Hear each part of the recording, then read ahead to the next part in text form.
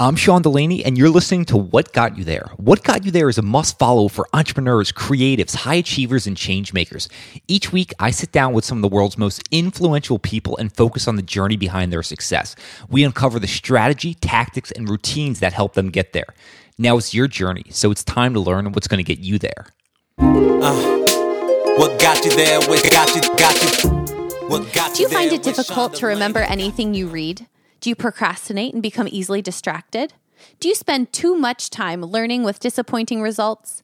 If so, this episode with Dr. Barbara Oakley is going to help you learn like a pro. In this conversation, Dr. Oakley will uncover the science-based tools to become better at anything. Dr. Oakley is a professor of engineering and co-created and taught Learning How to Learn, powerful mental tools to help you master tough subjects, the world's most popular online course. Barbara also has a new book, Learn Like a Pro, Science-Based Tools to Become Better at Anything. Get ready for a fascinating conversation on becoming a better learner. Anyone looking for a new job this year? Or are you a company who's looking to hire great talent? If so, you might want to check out the job hiring platform Culture Finders. I'm sure you're thinking, what's different about Culture Finders compared to the other job hiring platforms? Well, other platforms only focus on your job skills and trying to match you with as many companies as possible. What Culture Finders does different is that they uncover the preferences, personalities, unique talents, and abilities that make up each job seeker and matches them with the company that these traits best align. It's not about sending 100 jobs, but about connecting you with the right job. We know your value to companies goes beyond your resume, and it's time you find a company that sees yours. Job seekers, create your free profile today at culturefinders.com. And if you're a company hiring, you get a free job posting today. That's culturefinders.com. Oh yeah, just so you guys know, Culture Finders and What Got You There is actually hiring right now. So jump on culturefinders.com to create your free profile, and hopefully we'll be working together soon. Barbara, welcome to What Got You There. How are you doing today? Well, I'm doing just great. I'm very glad to be here. I'm very excited to feature you. You of course, know how much of an impact your work's had on me. And so anytime there's someone like that that we can learn from, it's always exciting for me. But I'd love to start around, we can call them non-negotiables. And I'm wondering if you have any non-negotiables or routines that you structure your day around that you just feel give you a tremendous amount of benefit in your life. That is a really good question, because a lot of what I do, it involves being really flexible. So, like, everyone has periods in their life where they can't, like, I try to read a book a week. Well, when I, had kids, forget that. That was just not possible. And like, I'm working on my doctoral dissertation. That's just not possible to be reading for fun like that. But so I think probably my one non-negotiable is being flexible. So not saying, okay, I have to do this or that, especially given whatever that era is in my unfolding life. But even during a week, there may be days where I'm just packed and there's dawn to dusk meetings and so forth. And to try and sit there and say, well, I'm going to study my neuroscience. I'm really fascinated by the procedural system, and I shall probably bore you in a fascinating way with insights from that system, which has really gotten my attention. But I can't make myself be focusing on that every single day, because, as much as I want to, just because, life intervenes. Yeah, I would love to even double click on this because just you mentioned, life does intervene and we have certain periods of times where we're just so busy, our days are packed, and we can't get to some of those things we'd like to. So I'm wondering, how do you think about your weekly calendar then in terms of prioritizing both those things you have to, but then throwing in some of those other things that you'd like to do? I think about it like the 4 seasons of the year. There are some seasons when you can really prioritize. You've got some spare time. I can do a little bit of language learning. I can do some writing. I can do some focusing on my background research. And then there's some periods where it's like it's winter. You just have to survive, So I described it to a friend recently. So I have 2 books coming out from 2 different major publishers, Penguin Random House and St. Martin's, 2 MOOCs coming out from the top, so massive open online courses coming out from the 2 top platforms of online learning, Coursera and edX, all within a 2-week period, starting in 5 days. So I feel now like it's like I'm riding the tiger, and you just kind of go with the flow, and you're trying to just make sure that you don't. Sometimes what I do is I just imagine to myself, oh, I'm sitting in a taxi and I'm going by and I think, oh, doesn't that look dangerous? Oh, gee, but I'm not driving. I'm just kind of going along and watching it unfold. And if you think of it that way, as you're just doing the best you can every day, then it's a little easier to handle the fact that you're getting hundreds of emails and different things that are overwhelmingly important in the moment. And you can only do so much. So you just do what you can and try not to get all bent out of shape and watch it flow by and think, wow, that looks really busy, instead of, oh my gosh, I'm overwhelmed. It almost sounds like I'm having a conversation with Lao Tzu from the Tao Te Ching.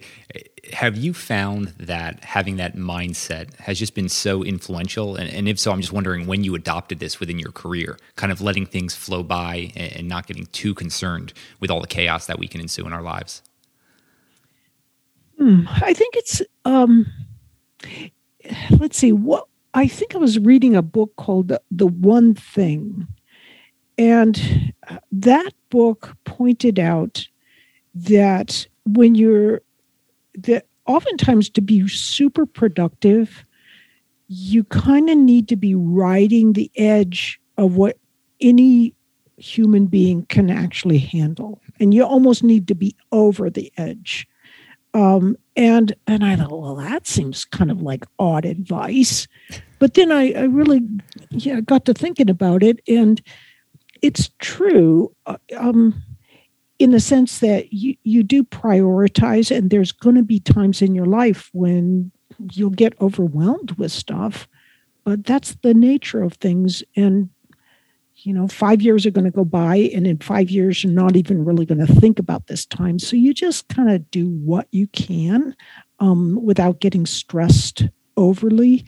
And I just try to remind myself most of the work of doing the books and doing the MOOCs is in the writing and the filming and the producing. And most, although not all, of that is all done. So just relax and go with the flow. Did you intentionally plan to have all 4 of these massive things coming out within a 2-week period? No. Okay. No. I didn't know if you were someone who self-inflicted almost, that you enjoyed bringing on this much chaos in your life. No way, shape, or form. I mean, it is bad. I remember when I'd have a book coming out, I'm like, oh, so busy. I've got a book coming out. And it's like, now I look back and laugh because it's now, then I had a book and a course coming out simultaneously. Well, that was really busy. And now I've got 2 books and 2 courses. But I didn't plan that because it's sort of, we planned this one book several years ago. And it's a course called Learn Like a Pro and a book called Learn Like a Pro. And it's a little book. We intended it to be a nice short book. So 25,000 words, which is like half or a little less than half a book. Well, I got up to 35,000 words, but that's like half a book. It's very thin. But do you know how difficult it is to write a really short book? I've never done it, so. Well, it's like Pascal says, I did not have the time to write a shorter letter.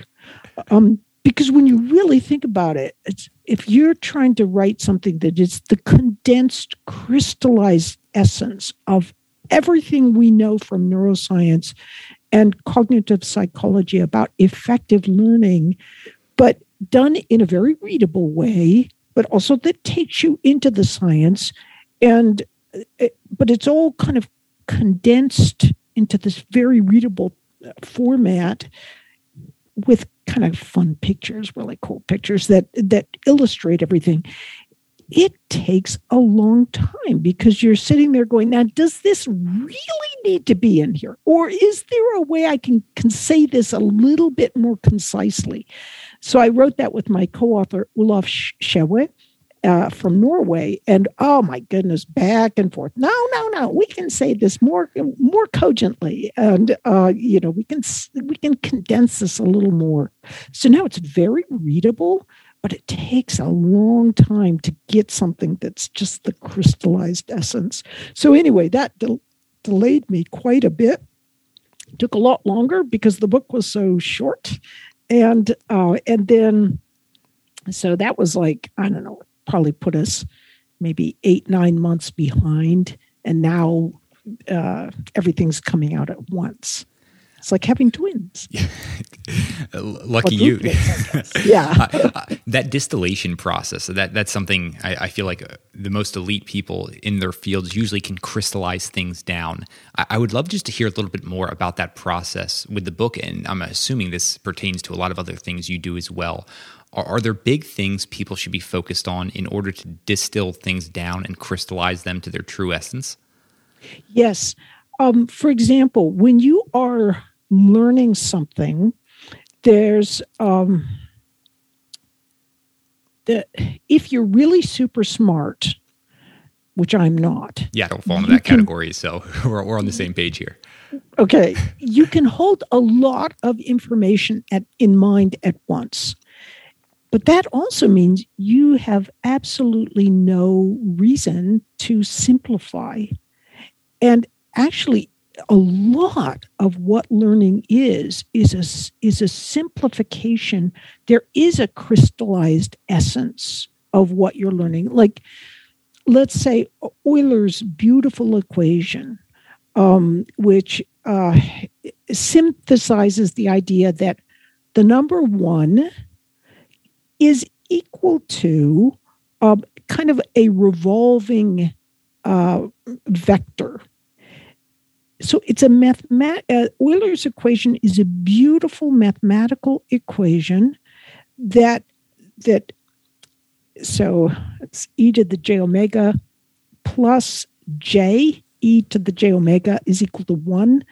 And what, if I'm remembering it correctly, but what it really is this rotating vector. And you may say, well, what does she really mean by that? But if you saw an image of it, you'd go, you mean that's all it is? Really? This incredibly, if you're not mathematically inclined, it looks like a complicated equation, but it's not. It's just, and so what I used to do for my classes was I had a toilet paper unrolling and tracing the two parts of of Euler's equation, onto the toilet paper roll, and it's just beautiful. But it's very, very simple. But one thing that has surprised me is everyone as a writer develops as they get more and more experience writing. But because I write books and then I turn those books into massive open online courses, but I play fair. So the information in the books are roughly analogous to what's in the course, but it's done differently. So whichever way you do it, you kind of see a fresh perspective. But the one thing to be aware of is when you're turning something you've written in a book into something you're saying on screen, you have to say it much more simply, much more crisply, and in a much shorter way. And sometimes I'll write a chapter of a book and I'm like, man, there's no way anybody could ever say it more briefly or concisely than I did, and I'm like really super smug about it and everything. And then I go to write the scripts for the massive open online course. And then I'm like, oh my gosh, I could have said this so much more concisely. And hey, there's this other funny example that I could bring in, and I can visualize it. It's like painting in a completely different format. But when you're learning from a book as opposed to learning online, they each have these valuable ways of giving you insight. And it's so fun to be able to paint, so to speak, in both formats. I want to dive into both formats to kind of clear up, are you an audio, visual, how do you learn best? But I'm wondering, have you ever flipped the model of how you write and start by dictating the words? I mean, I'm just curious if you ever tried that.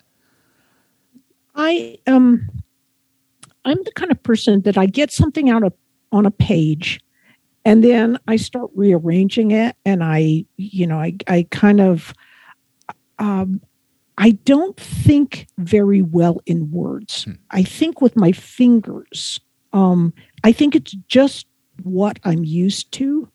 That if I had started by dictating and so forth, that I could take a dictation and then start kind of messing around and refining it.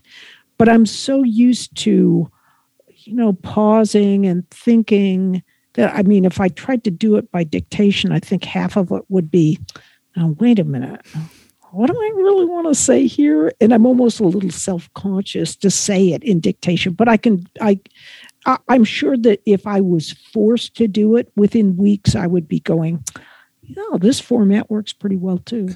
Yeah, I'm always just curious people's processes and how they're refined. But I would love to know, because we hear a lot of people say, you know what, I'm a visual learner. That's the only way I learn. How much truth is in that in terms of the different types and the ways we learn? Is this just about people haven't gotten enough muscle repetition around certain strategies? Or do we actually have tendencies to be leaning one way or the other? So this is a very complicated question. The big, like all the people who I really admire, or almost all the people I really admire in cognitive psychology are like, there is no such thing as learning styles. So some people think they're visual. Some people think that they learn better by hearing. But in truth, if they've done tests, and those who think they learn better by hearing actually don't seem to do any better than those who do their learning by reading. So that has been used as a mechanism to kind of discount any form of that people have different learning styles. But if you take a step way back and look at the brain and how it operates, there's two major learning highways that we have. One is declarative, and that goes through the hippocampus. The second is procedural, that goes through the basal ganglia. Sets of neural links that are put into long-term memory by each of these two systems do different things and allow us to operate differently. So some people prefer to learn declaratively. And it seems that, for example, so this is step-by-step learning. Unfortunately, it is procedures. So you think that's procedures is procedural learning, but it's not. If you follow procedures, it's step-by-step. So it does seem that, for example, estrogen seems to swivel things so that people with higher estrogen, they prefer to learn more declaratively. Also, those with dyslexia or who have a propensity towards dyslexia seem to prefer learning more declaratively. And this is that kind of very step-by-step logical approach to learning.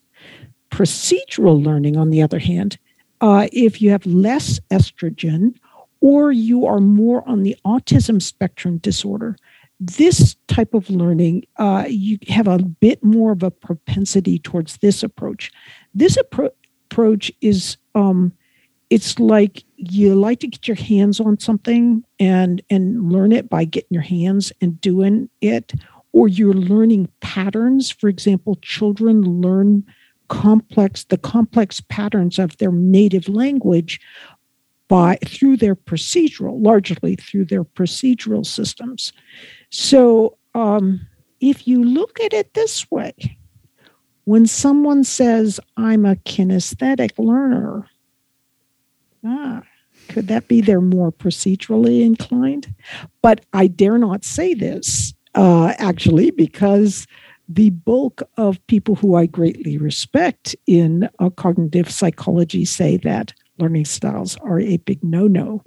So I just think that as we burrow in deeper, for sure, they are right about at least the results they're showing with relation to whether some people are visual versus audio. But I do think it's pretty clear to everyone that people do learn differently, and there are some patterns to how they learn differently. So it will be a fascinating thing to watch unfold in the future. Yeah, speaking about watching things unfold in the future, I mean, you're at the forefront of the cutting edge, or a lot around the neuroscience of what's happening. I'm wondering if you think about the next 10 years, where do you think the biggest gains and leaps in our knowledge around learning are going to take place? I think the neuroscience of learning is going to help quite a bit with changing and improving people's abilities to learn. But you have to remember that every system that is currently in place always has a vested interest in keeping that system in place. So what this means is, for example, in education, that we may have these new insights in neuroscience, but by golly, integrating and incorporating some of these ideas.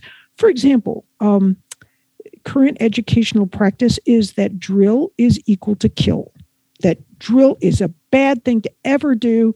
Having rote memorization is terrible for children. And actually, it turns out that's not true at all.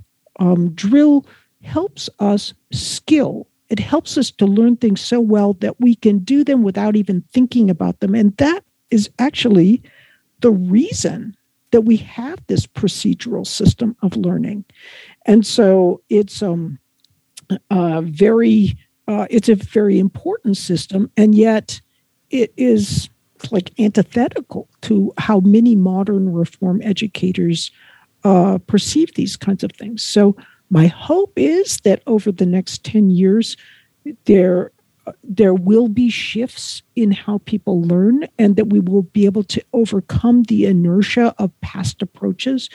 But it's not going to be easy to make these changes, because it's not like people sit there and go, yeah, I just really want to change my whole way of doing things because neuroscience and cognitive psychology are coming up with these great new insights. That's just not the way it works. Yeah, unfortunately. I mean, change is one of the only inevitable things. So you kind of wish that people would be more willing to adopt some of these things. I'm really curious, because you were just talking kind of about like really drilling things home, getting a lot of repetitions. I grew up and had a sports background, so I'm very familiar with reps, kind of just practicing those basics every single day, no matter how advanced I became. I'm wondering, though, as people think about that repetition, do we learn fundamentally differently, say, from practicing shooting a free throw in basketball? Is how we learn that, is that going to be different in how we practice and study, call it just a math equation? Yes and no. So we learn math by learning declaratively. So we have a declarative explanation. But we also learn procedurally. So how you learn to, throw a basketball or kick a soccer ball or lots of sports skills, that's very definitely through the procedural system. But when you look at an equation, so if you know math, you would know that the 1 over k can be simplified to k. So just 1 over the reciprocal of something just amounts to that something. if so, you kind of think of that and you're like, what is that? But if you know math, it's just like you can automatically throw that ball into the hoop. It's so easy mentally. So math is a mental skill, and that knowledge where you instantly see relationships, where you instantly know the multiplication table, all of that is using the procedural system, that same system that you use for sports. And unfortunately, what has happened is because, and this goes back to, there was a big dissension between two kind of lions who were, there was B.F. Skinner, who was very much into habitual kinds of learning, procedural learning, that you practice with something and repeat it just as you did with sports. And then, but he was kind of let's see, how can I put this in politic fashion? Let's say he was an abrupt, abrasive individual who did not tolerate anyone who thought differently than he was. And it's not that he was an evil human being. He wasn't a liar or anything like that. He was a very honest, but he believed deeply in his approaches. So he blocked any other kinds of research on, for example, declarative type learning.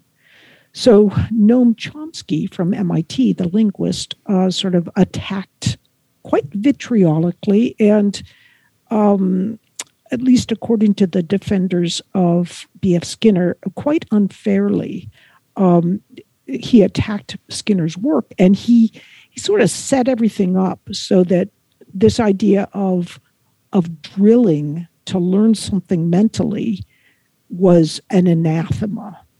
And if you're just looking superficially at learning, it sounds right. It's like, why memorize the multiplication tables? We want them to be thinking at a higher level than that kind of stuff. But it's kind of like saying, we want our basketball players to all be playing at a high level. So we're not going to have them do the basic drill. You need that basic drill to get the basic fundamental skills. So, but what happened was, as Skinner made fun of a lot of, not as Skinner, as Chomsky made fun of a lot of Skinner's approaches, then people just stopped drilling of mental kinds of things. And even learning to read, that drill of phonics where you learn a certain letter is associated with a certain sound, even that was stopped. And of course, the result was, and it's grudgingly becoming finally acknowledged, that getting rid of phonics is not a good idea. But so what happened was education got this big wash through it that any kind of drill was a bad thing. And so it sort of created, like starting from the 1970s, even within a given family, IQ scores in Western countries begin a dramatic decline. And people are like, what the heck? But if you think about it, if the brain has two major learning systems, declarative for explanatory sorts of things, and then this more intuitive for complex patterns, but also you have to kind of know things by heart of the procedural system.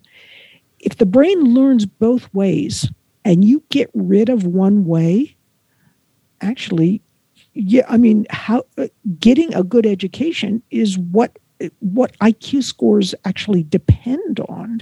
And if you get rid of one of the major systems, it's no wonder that IQ scores began to decline even within families as the educational systems begin to change.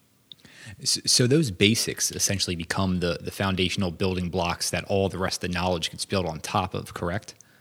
That's right. That's right. Okay. Something you brought up earlier, which was just really interesting to me, is you were talking about how your life kind of fluctuates within different seasons. Does the same hold true for how we learn? Could we actually distill down a year? Do we have different peak learning periods and then even distill that down further to a day where there are certain times that we learn best at?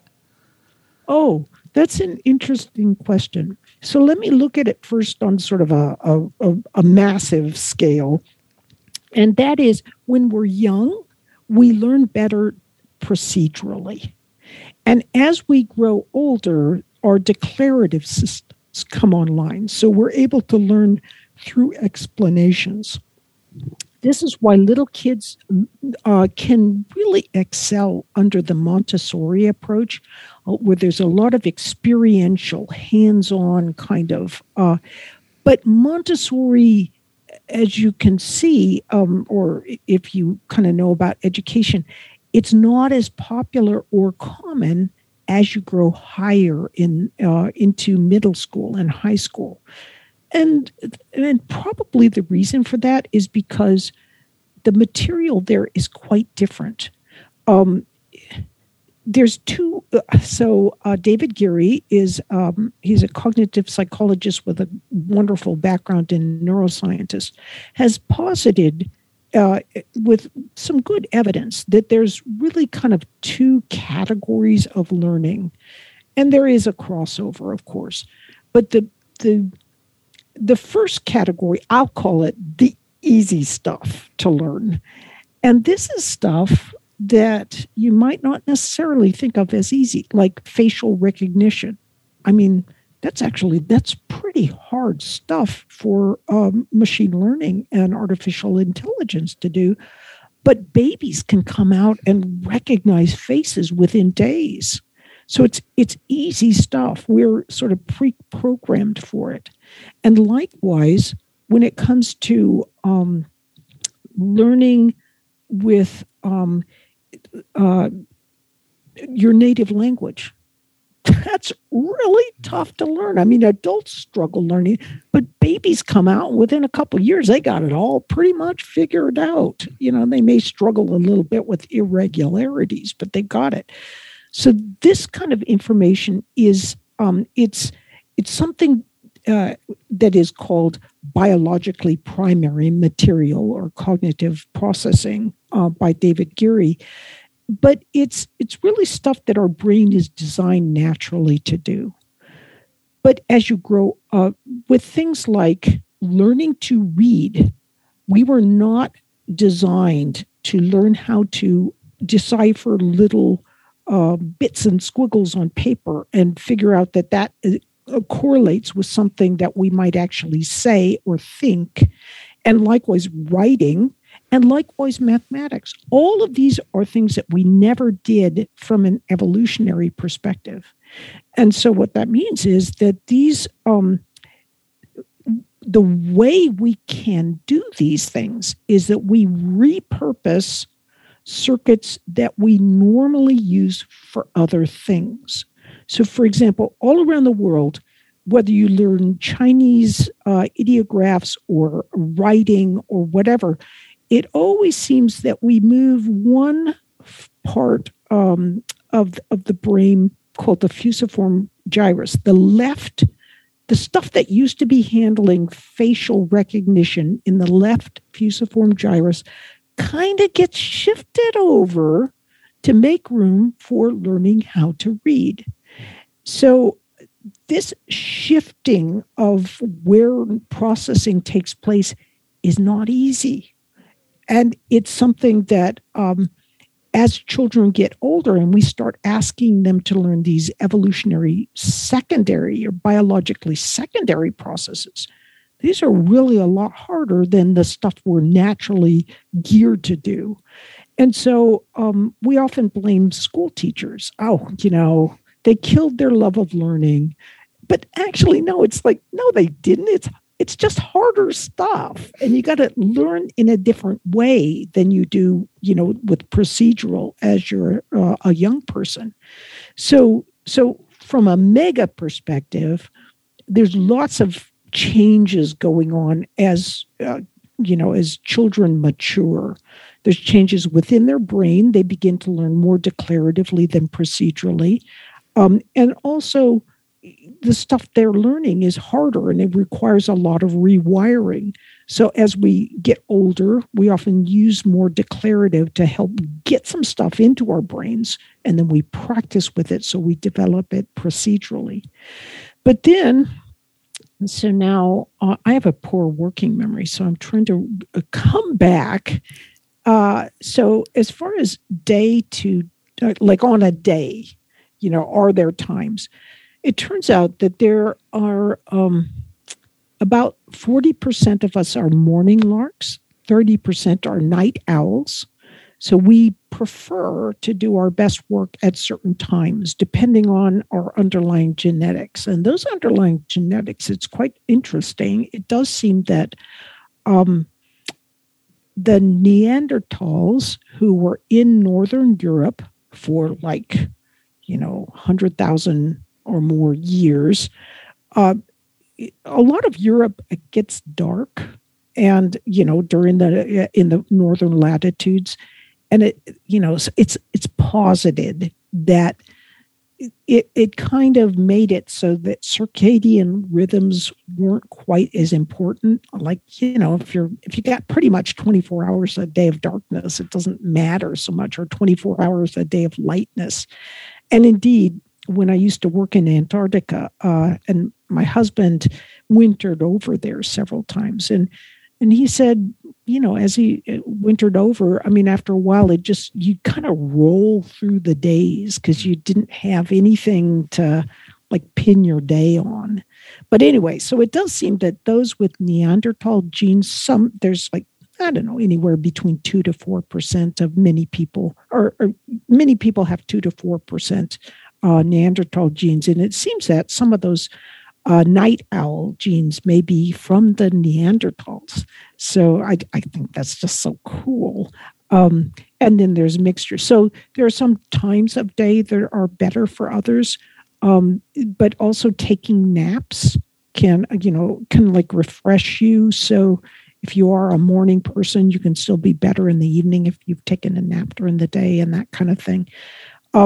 In general, people have 4 hours of, maybe 2 of super strength, and 4 hours of, where they're really pretty good. But after that time, it's harder to do really your freshest, best work for most people. And this is all based on the work of Anders Ericsson, or Eric. No. Yeah, Anders Ericsson. Yeah, I'm always mixing up which one's which. But he's got 2 S's in there in a row, too, which is also. But on his untimely demise, what was it? It was a year and a half ago. Yeah, you're right about that. Barbara, one of the things I'm really intrigued about is you mentioned the average person has about 2 hours of, let's just call it super productive time throughout the day, and then there might be another 4 hours where they're pretty good. Do you think the way we approach work needs to be kind of just flipped on its head and rethought if we're only productive that amount of time? It's a little bit like saying that, if, let's say your job is as a truck driver, you're not going to just work for 2 hours. But let's say that that your job is as a mental type of worker. There are usually routine humdrum things that you can do in those, in the times that are maybe less productive for you. So for me, for example, answering emails, unless it's something that's really difficult, a lot of emails are kind of they're almost like a friendly correspondence, and they don't demand peak mental alertness. And I think it's that way for most people's jobs. You just kind of schedule around, so you use those peak hours for certain things, and then the other activities for other kinds of things or other times. Yeah. When I'm pestering you via email to send me your recent work and more interesting things you're studying, of course, that mandatory peak states are not needed there. I am really intrigued, though, because one of the things that a lot of people... But right now, that's when peak alertness is needed. Yeah. So fortunately, I do have the bandwidth right now, so I'm like not totally exhausted today. No. I'm very upbeat. Yeah. And I appreciate that. One of the things, though, is there's plenty of times where we're just not feeling very motivated. That procrastination starts to kick in. What have you found, and where does the research lay in terms of overcoming some of that and being able to get over those states? So there's two types of, you can call it kind of two flavors of dopamine and how dopamine is released in the body. First is tonic dopamine, and that's like this little big, it releases it in these little tiny bursts. And this tonic dopamine is released around cells. So let's say that you are curious about this one problem that you've been trying to figure out. And oops, sorry about that. You're curious about this one problem. You've been trying to figure it out. You tried and tried and tried. Finally, after 3 days, you have figured out, and you've spent maybe an hour of your peak time over those 3 days. You figured it out. When you figure it out, you get little tonic burst of dopamine, and all of the neurons that were in kind of this little trail that led to you getting the solution. It's like that dopamine goes, oh, I'm sniffing those neurons out. And it goes to those connections and it releases dopamine, and that dopamine actually helps strengthen those connections. So this is how you learn. It's a stimulus response, reward-based learning. That is what B.F. Skinner was always studying and proposing. And it turns out that this way of learning is actually really, really beneficial, in very complicated things like figuring out how to solve a problem. So this phasic dopamine helps you learn. Tonic dopamine is released more generally through the brain. So it's kind of like Muzak when you're in a grocery store. It's this background music that's all, it's kind of around you. This is what helps motivate us. So in fact, this tonic dopamine is why sometimes people will take things like coffee and so forth, because it does help a little bit, it seems.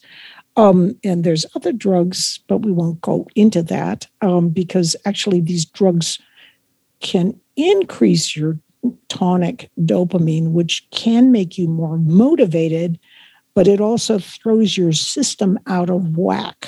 And so you do it once and you're like, this is great. You start doing it a couple of times and you're throwing your system increasingly out of whack, which is why it's not a good idea to take things like Adderall and modafinil and so forth.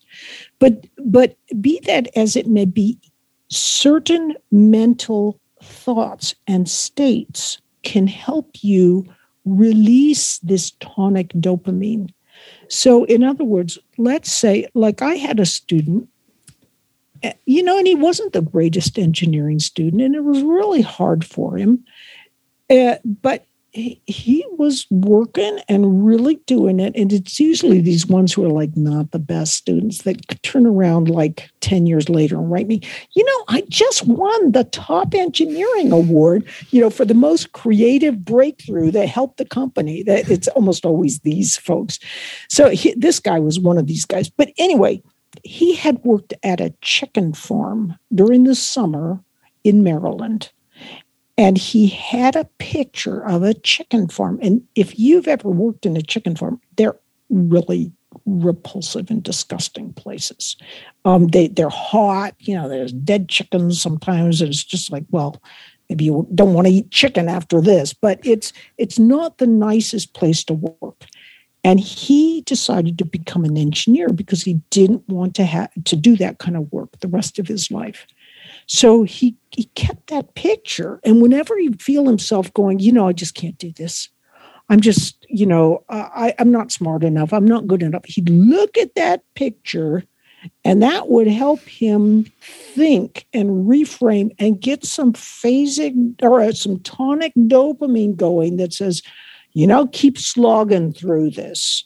It helps with your motivation. So these little tools, mental tricks of reframing, for example, even for me right now with 2 books and 2 courses coming out in 2 weeks from one another, I reframe it as, well, gosh, isn't this interesting? Look at what's going on. Look, well, isn't this fun? Look at all these emails here instead of, I can't do this. I'm overwhelmed with things. And, the reality is next month is going to come and it's going to start getting less busy.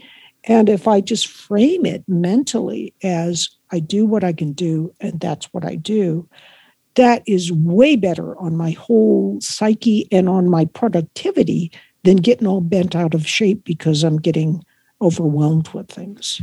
Yeah, you're hitting on something that's been just a fundamental mindset shift for me, and that's approaching all things from the state of curiosity, where, like you mentioned, there could be chaos, all of these difficult problems, but there's a curious element to all of these, right? Like, where's the learning in this? And so I feel like when I approach things from there, it's very helpful. And then one of the things that I really started to do after taking your course, Learning How to Learn, is I usually operate from this like pretty scratchy place where, sometimes it's difficult to get going and working. It's like, hey, do I clean the office? Do I grab a drink? What do I do? And just doing the Pomodoro technique. So usually it's 25 minutes on, 5 minutes off. I tend to go about 30 minutes on, 5 minutes off. And I've realized when I'm kind of feeling that procrastination kick in, throw the clock on. And that's been extremely helpful. So that's something I learned from you that's just really beneficial for me. Oh, yeah. Well, even for me, one thing I do is I kind of have, I try not to be super, super strict about making myself always be super productive. So I use the Pomodoro. And if I find that I've been kind of farting around online and, gee, that video is so funny, if I let myself do a little of that because I think it's good for creativity. But then when I start feeling like, okay, Barb, come on, the Pomodoro is like the world's greatest tool. I salute Francesco Cedillo. I mean, he's just an amazing guy to have devised this wonderful system. And it's so simple. I mean, you get all distractions away, set a timer for 25 minutes, focus as intently as you can for 25 minutes, and you can fiddle with that time, and then relax and reward yourself mentally, like a cup of tea or something like that for 5 minutes. Everything we know from neuroscience is like, that is so spot on because the 25-minute time frame gets you past the 20-minute. After about 20 minutes of working on something, you start liking it, and, no interruptions and so forth. That's really good for being more focused and really accomplishing more during that time frame. And you're training yourself to focus because if you have a little bit of reward when you're done, you actually learn to enjoy the focusing process itself. Yeah, Barb, I know when you're in one of those creative modes because you just keep emailing me all these cat videos and things like that. So I know that's when you need to start throwing in the Pomodoro technique. I am curious, though. You mentioned blocking out distractions and things of that nature. Are there other little things we do, such as noise-canceling headphones? I know a lot of people like to listen to certain music, things like that. Which of these things might actually help our performance and which ones are degrading it, but we think might be beneficial? So some people swear by binaural beats, which is a certain. So you have one frequency in one ear, another frequency in another ear, and they combine. And the theory goes that they can help synchronize neural wavelengths to allow you to focus more effectively. And there's a little bit of evidence that may be true. But it's also, it's kind of irritating to just listen to the straight binaural beats. So people will embed them in music And then, of course, that can defeat the purpose because you can get caught up in the music. But for some people, though, it doesn't really bother them. If you have a high working memory capacity, you can usually, do stuff and listen to music and it's no big deal. If you don't have a high working memory capacity, that is, let's say you're trying to take notes and you're trying to concentrate on what the professor says, but you're also trying to write down what the professor says. If you find that you lose track of what the professor is saying as you're writing things down, you probably are like me and don't have a big working memory capacity. So in that sense, probably listening to music is a little less, something that you do want to do. Let's see. They often say, when you're doing math, you shouldn't be listening to music because, they kind of overlap. But on the other hand, one of the world's greatest mathematicians was Johnny von Neumann, and he used to love to listen to marching music when he was in Princeton. And Albert Einstein would apparently come down the hall, Johnny, you're playing the music too loud.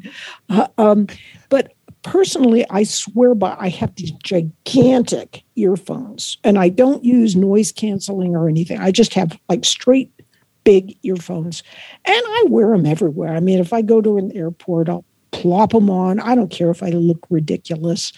People, for some reason, don't bother me, But what I love about these earphones is I can sit in the living room, be working on my stuff. My husband's watching television or listening to his music, and we're sitting together as happy as, two little, love bugs sitting together. And it's really nice. So I think that having a big set of earphones is probably my most productive tool. Yeah, I found a lot of benefits when I throw in big headphones as well, and also with noise canceling. It's funny, we've kind of talked about the tempo of our energy and capacity. I was kind of asking more around the seasonality of things. I found there are certain days and times where my mind's working really well, where if I throw in music, it's almost this trigger event to help me almost feel like I learn even quicker. And then other times, the second I turn on music, my mind is just, I can only concentrate on the music. And I think that's just kind of being more attuned with styles and how you're operating that day. Yeah. One thing I've been surprised that I do take that I think is beneficial is there's a certain form of chocolate called Cocovia. I think it's COCOVIA.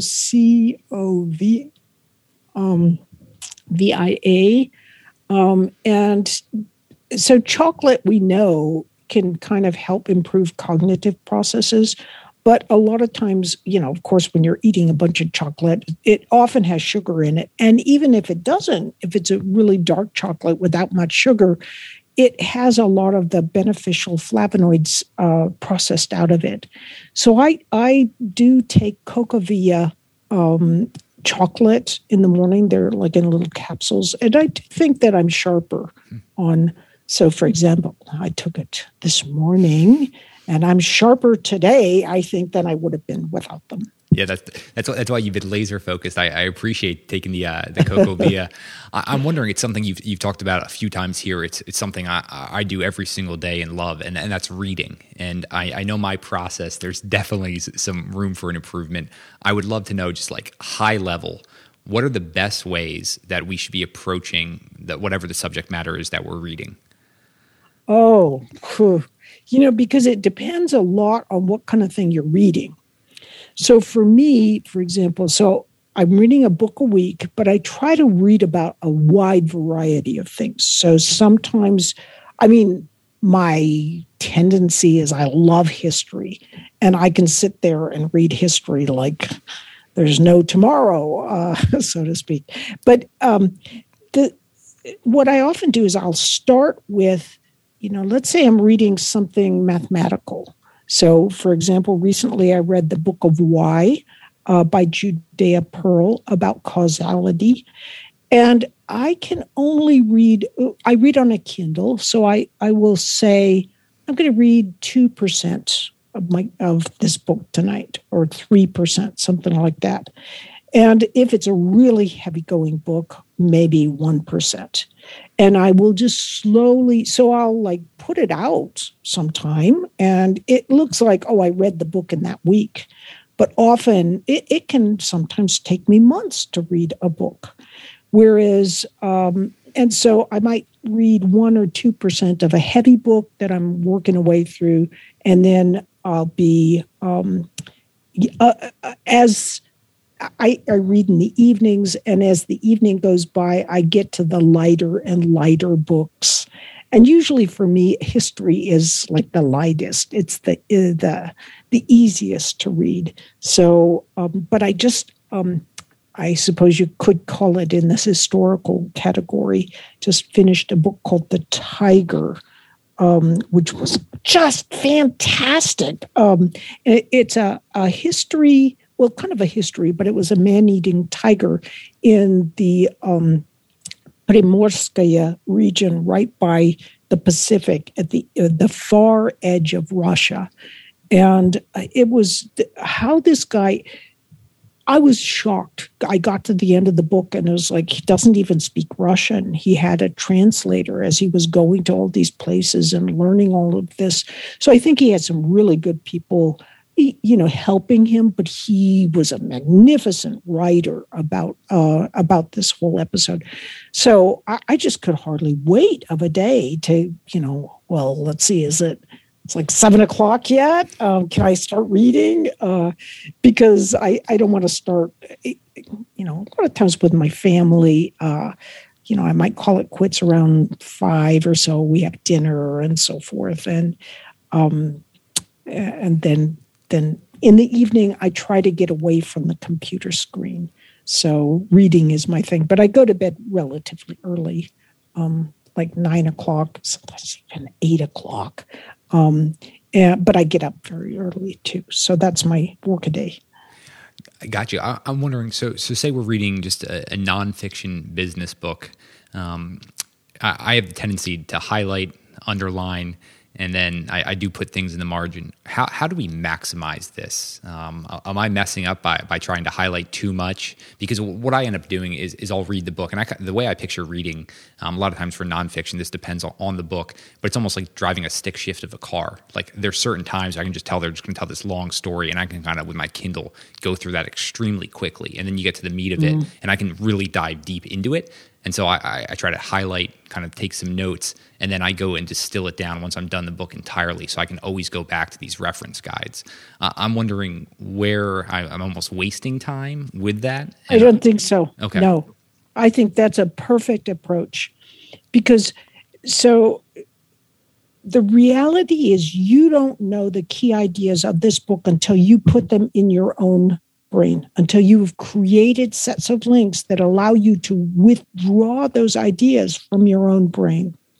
So what you're doing as far as putting notes down, if there's a way that you can, like when you're out for a run or you're doing something external, if you can retrieve some of those key ideas at other times, that will help you reinforce and remember those ideas. So to me, there's always a trade-off. If you're at the upper edge of learning everything you can, there is always this little bit of trade-off as you're reading something and you're taking careful notes and you're going back over it. The question must come up of, is this worth it?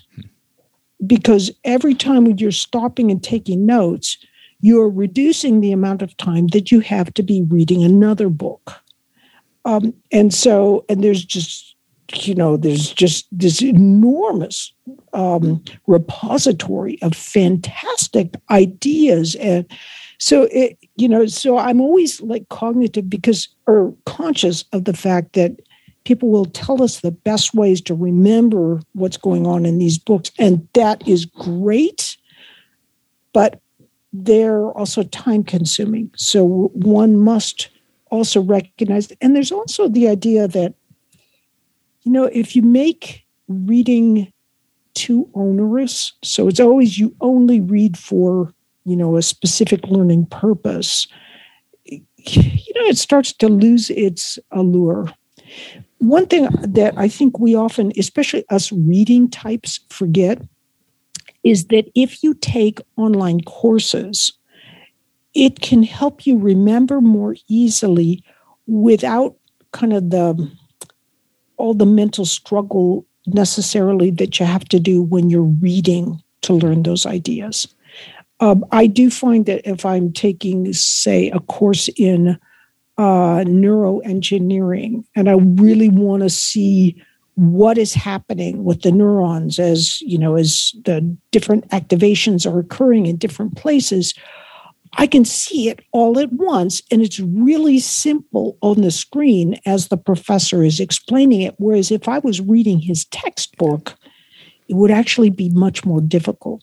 So I tend to read more because I do so much screen work during the day that, that when I'm learning for fun, that I don't want to do that so much on the screen at night because I'm trying to get I think that there's something about working on the computer, and it's more than just the blue screen, the blue light idea, but it's that when I'm working on screen, I'm so active that I have to get myself away from it for a couple hours before I go to sleep. And reading a book is a great way for me to do that, to kind of chill down and so forth. Yeah, I'm the exact same way. The end of a long work day, I usually go out with the family and the dog, and we just go for a nice long walk, just being in nature.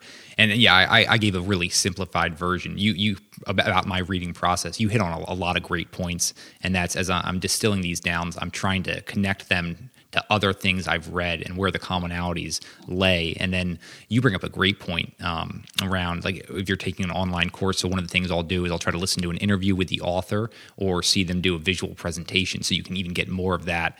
A few of the techniques that you hit on are great in your book: retrieval practice, spaced repetition, and then obviously interleaving. We'll have that linked up in the show notes so the listeners can dive deeper into that. But all of those things have been incredibly helpful. I'm wondering for you, though, you mentioned you read a lot across broad, varying, vast domains. For you, what outside of your domain expertise have you spent the most time on that you think have actually just been overall really beneficial for you? Traveling. And of course, I've really been, just missing the ability to travel over the last year and a half or so. But there is something fantastic about seeing the world from these different perspectives. And, so above and beyond reading, I love, and I think it's really important. I mean, you land in China and it's the middle of the night to you, but it's broad daylight to them, and everything is completely different, and you can't communicate. And it's like, why do you do this? But there's just something good for the soul about getting thrown into really different.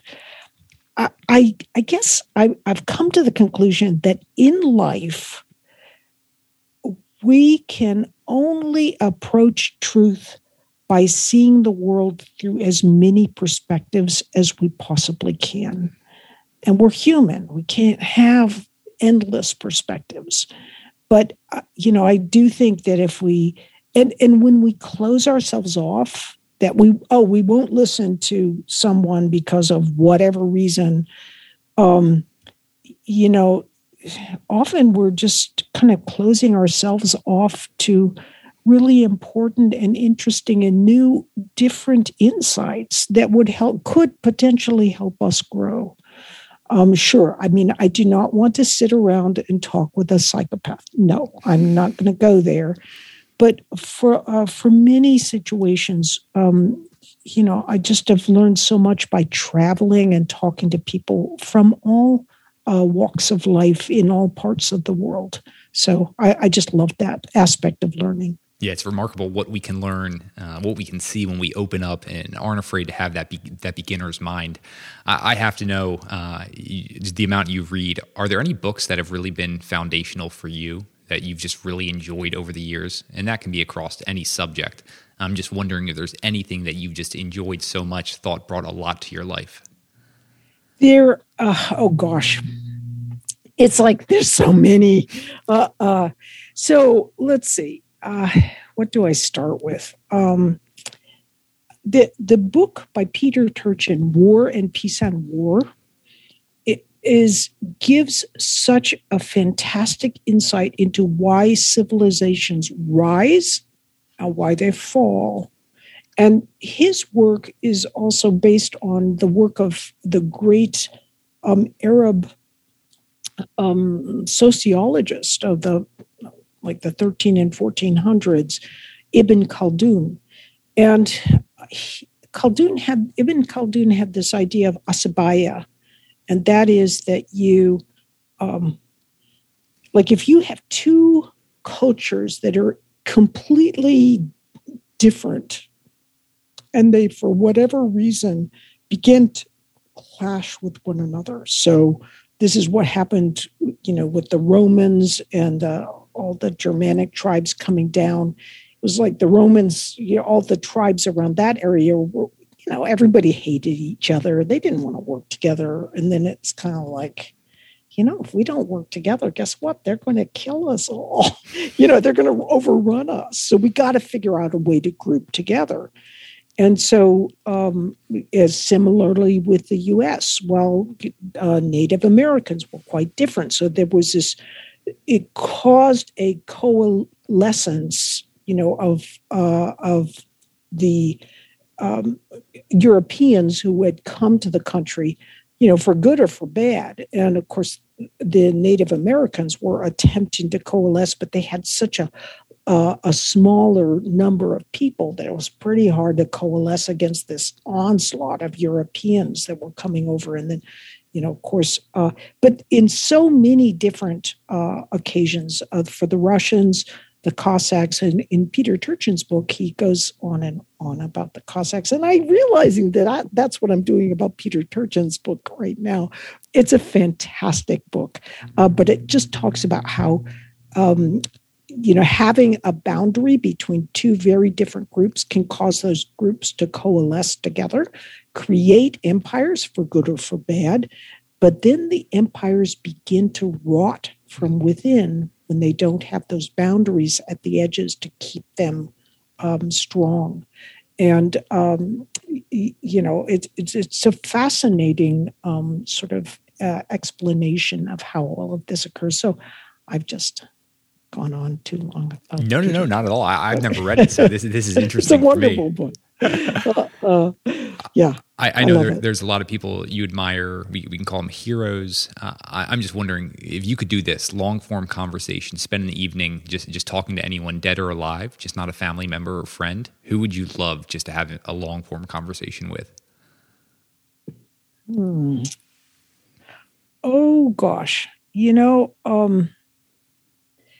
Abraham Lincoln, I think, because he was, given the context at the time, I do think, you'd have to be superhuman to climb out of the context of the time. And I think he was imperfectly trying to do a lot of good for a lot of people, but he was also supposed to have been very funny.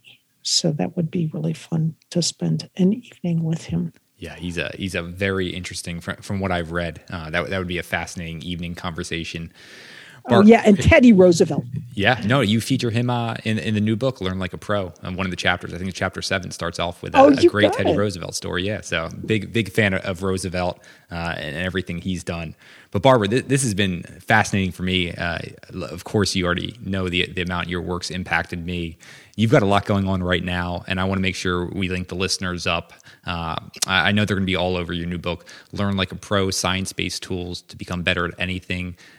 What are the other things you have going on? Where should we send the listeners so they can stay up to date on your books and then also your courses? Oh, okay. So if you just go to barbaraoakley.com, you'll see the link to Learn Like a Pro, which is not out yet in the US, but I see it's already got a review on Amazon by one of the Vine reviewers who loved it. But it's just come out in Japan, and it's apparently doing like gangbusters there. There's also going to be on the same date, June 1st, we will have a course called Learn Like a Pro coming out from edX. And oh my gosh, this course is so freaking good. It like, if you have the book and you watch the videos, you will remember everything, because it's done in such a funny but memorable way that really illustrates the point, so you don't have to try to imagine things. I mean, you can see it and it sticks in your mind. At the same time, on June 15th, we'll be coming out my book for teachers, and it's co-written with my wonderful colleagues, Beth Rogowski, who's a teacher of teachers and professor of pedagogy at Bloomsburg University, and of course my longtime collaborator, Terence Sanowski, who's the Francis Crick Professor at the Salk Institute and the director there of their computational neuroscience laboratory. And so this book is called Uncommon Sense Teaching. It is teaching as you have never seen it before. I mean, you'll see these books for teachers about the neuroscience of learning, and it's all about, you have the amygdala, and get the amygdala upset, and it's like, come on, how's that really going to help your teaching? No, this really goes, what are those two major pathways of learning? Procedural, declarative, basal ganglia, and hippocampus. Why are they different? How can you teach to one pathway versus another? How does working memory actually differ? What instruction should you use for a higher capacity, like Terry, versus a lower capacity working memory like me? You're going to have that kind of spread in a typical classroom. So anyway, that will be coming out from Penguin Random House on June 15th, along with the massive open online course, Uncommon Sense Teaching, which I am working crazily on, even in my mind right now. Well, Barbara Oakley, your first course, Learning How to Learn, was foundational for me. I recommend it to people all the time, so very much looking forward to taking the next one as well. We're going to have all this linked up in the show notes, but Barbara Oakley, I cannot thank you enough for joining us on What Got You There. Well, Sean, thank you. You guys made it to the end of another episode of What Got You There. I hope you guys enjoyed it. I really do appreciate you taking the time to listen all the way through. If you found value in this, the best way you can support the show is giving us a review, rating it, sharing it with your friends, and also sharing on social. I can't tell you how much I appreciate it. Looking forward to you guys listening to another episode.